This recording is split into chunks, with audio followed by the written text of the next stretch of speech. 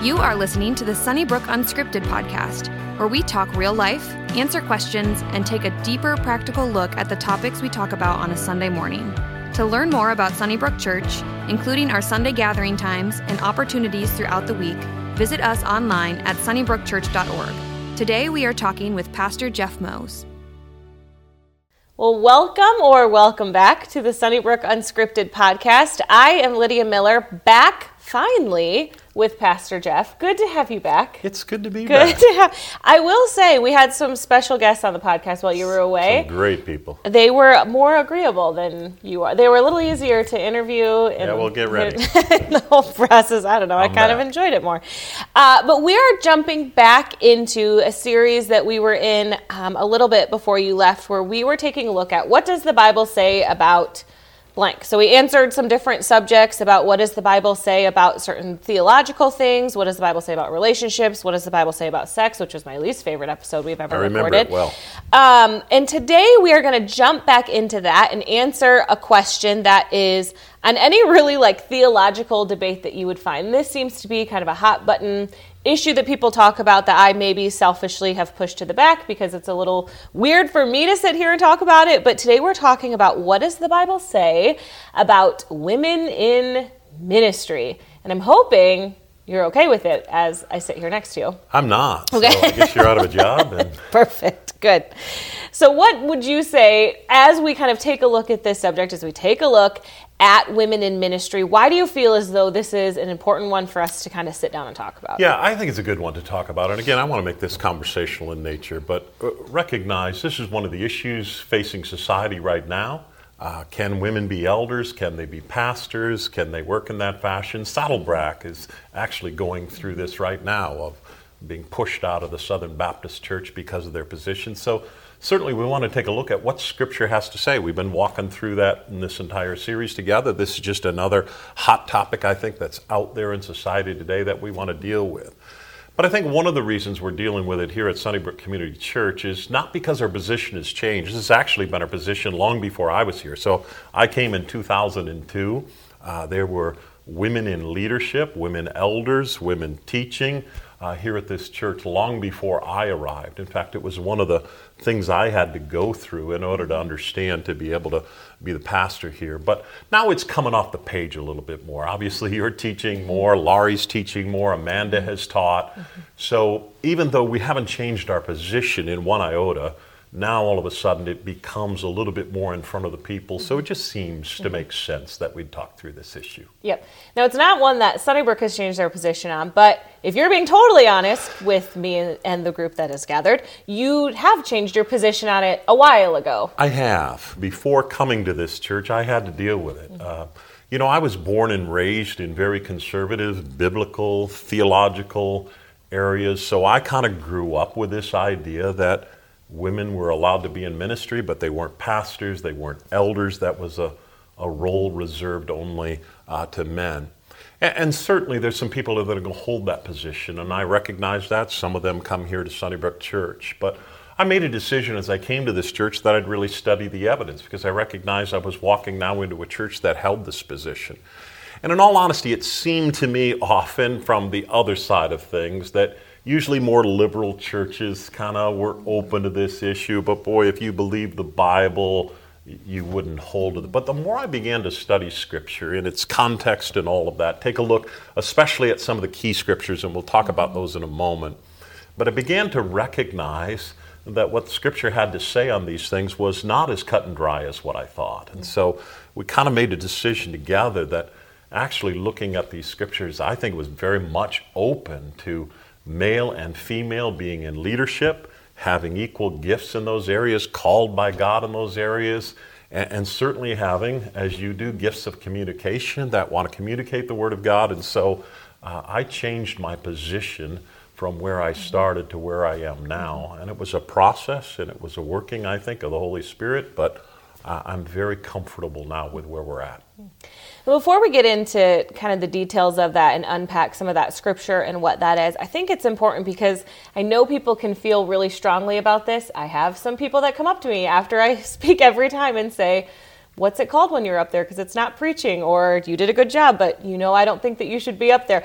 It's important to delineate that we kind of define things as an essential of the faith and a non-essential of the faith, and this would be considered a non-essential. Yeah, and that's critical, I think, that we delineate between the two. Again, essentials of the faith are this. Salvation comes through Jesus Christ and Him alone. An essential is the Bible is the Word of God. We have 8 essentials that we hold to together. This is what I'd call a non-essential of the faith, meaning you study Scripture and come down where you will on this issue. We do it with baptism. Some people strongly believe in infant baptism. Some people think that's heretical and it should only be believer baptism.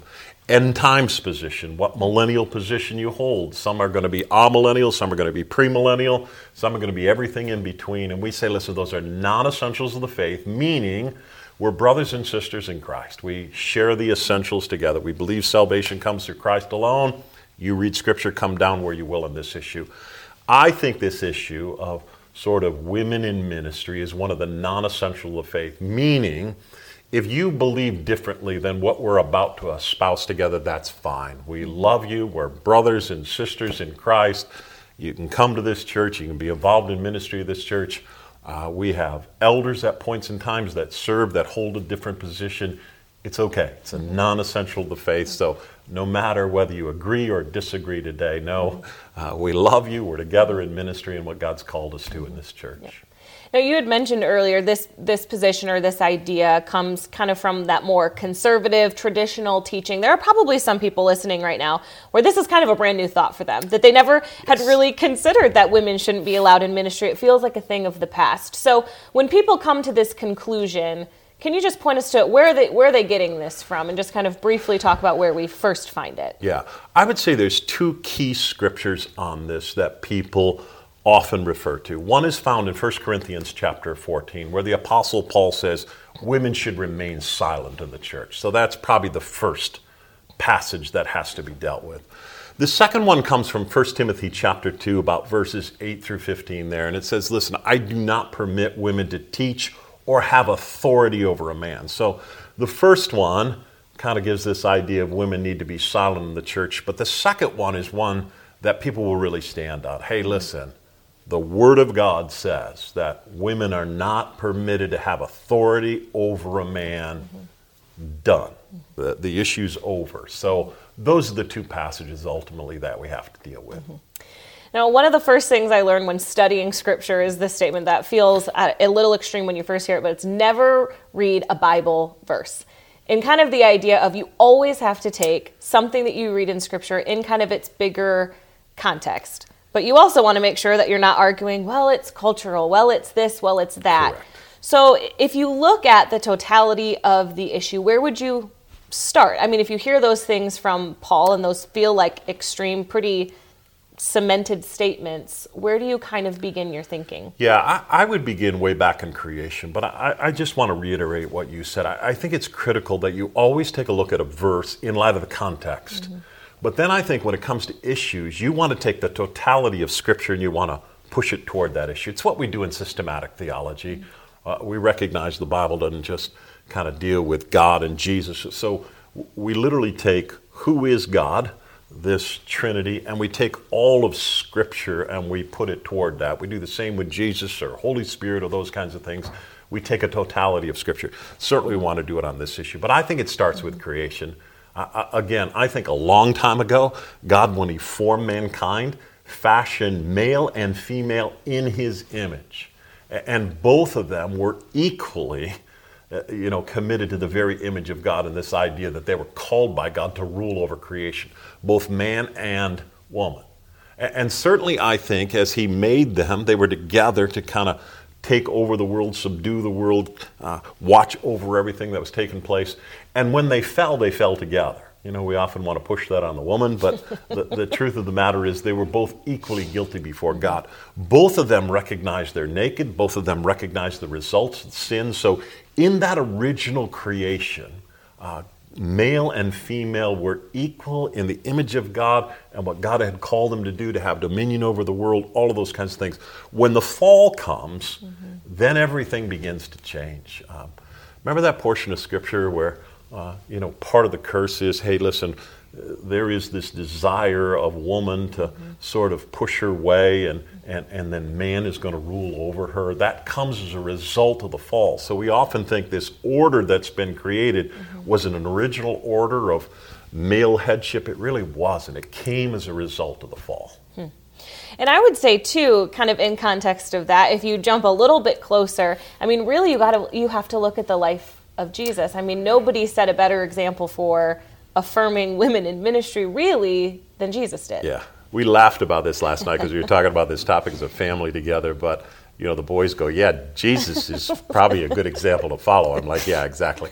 But here's the truth. I mean, nobody gave more value or dignity to women than what Jesus did. And certainly he taught women. Most rabbis in that day and age, Jesus being a rabbi, having a following behind him, most rabbis did not teach women. Jesus did. You're going to recognize about Luke chapter 8, verse 13. Women were part of the band of the disciples of Jesus, so they kind of traveled with him, did things with him. Women were there in the crucifixion. Women were there when the cross gathered together. They were there at the resurrection. They were there the entire time in ministry of Jesus. I even note this in John chapter 4. Do you remember the Samaritan woman when she comes to Christ? She actually becomes the first evangelist. Jesus actually calls her to go back to his town and share Christ, be sort of the preacher of good news in her town. So you're going to see it all throughout the ministry and the life of Jesus, that he treated women with incredible dignity, incredible respect. He elevated them. He used them in ministry. So Jesus is certainly the model for us. We also see those that Jesus taught kind of working in this fashion. When you look at the early church, the positions that women were given in the early church as well. Yes, he often elevated them. Many people would say, hey, listen, disciples were Mary Magdalene, the other Mary, Joanna, Susanna, Solomon. There's all kinds of different names that were given that actually women were pupils, learners, disciples, followers of Jesus as well, and he elevated them to positions of leadership.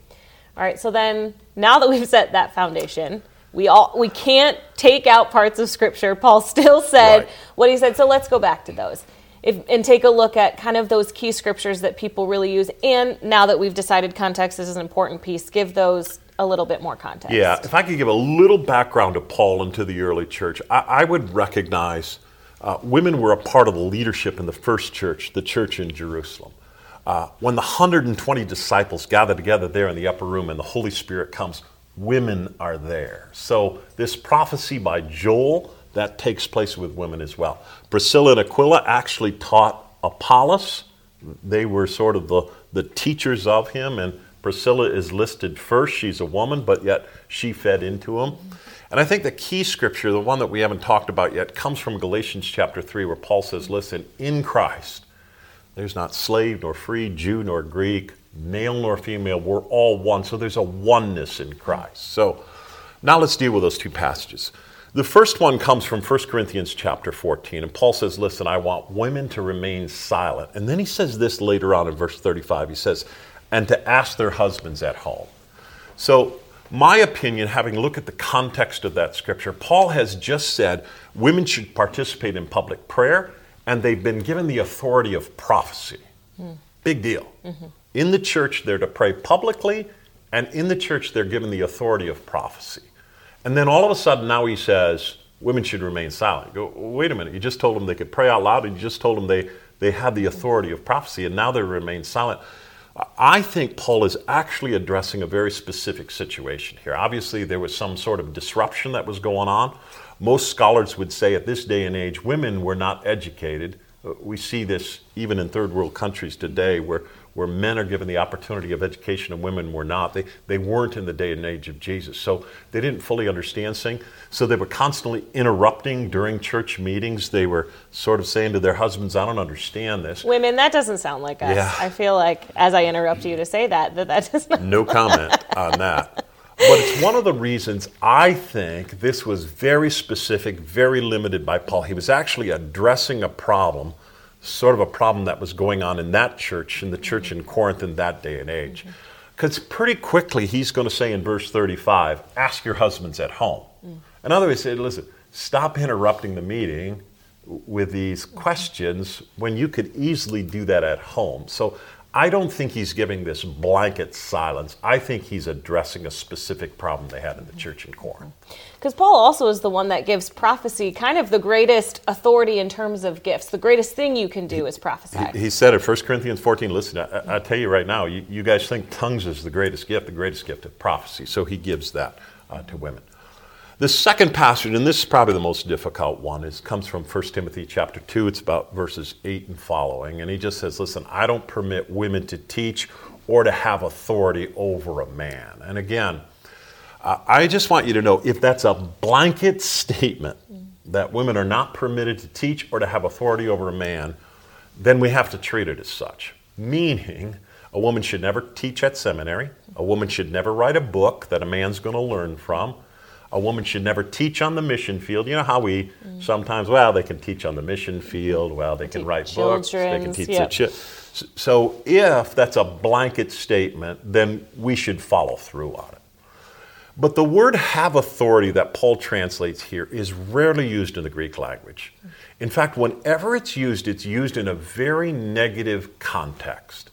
So most scholars would say he's actually addressing an abuse that is going on. Again, that it wasn't appropriate teaching, that it wasn't appropriate authority. Not that women can't teach, not that women can't have authority, but they need to do so in a proper and an appropriate manner. So I think he's addressing an abuse. I don't think, again, he's making a blanket statement. I think he's addressing what was going on in the church in that day and age. But again, I would say this, because I want to reiterate this. There's got to be balance and consistency. You can't take one verse of Scripture and make your theology on that. You have to take the totality of Scripture, looking as to creation, not trying to get back to the fall, but get back to the original creation. You got to take a look at Jesus and what he did. You got to take a look at the Apostle Paul. You got to take the totality of Scripture and you got to apply it to this situation. And again, the elders at Sunnybrook have been talking about this issue, praying about it, studying Scripture, because we said, listen, we haven't changed our position. But now that it's become more in the forefront of our church, with Lydia teaching more, Laurie teaching more, Amanda teaching some, we want to know and to be able to defend why we have the position that we have. So we've spent the past year or so looking at Scripture, praying together, and really reaffirming the position that was here long before I started in 2002. But we're saying together, no, we believe this is consistent with Scripture. It's not just the latest, greatest thing to do. We believe that there's biblical roots as to why we're doing what we're doing. I've heard it said a lot, and this is a situation it feels like it rings really true, is that the Bible was written for you, not to you. Very good point. And that you have to look at exactly who it was technically written to in order to apply it for you. Exactly. Every time you look at Scripture, you've got to look at context, and I always say, what was it saying to the original audience? And now, 2,000 years later, in light of that, what is the Holy Spirit saying to us? And so I think we stand on good ground, though I recognize some are going to disagree with this position, and I would say to them in love, that's okay.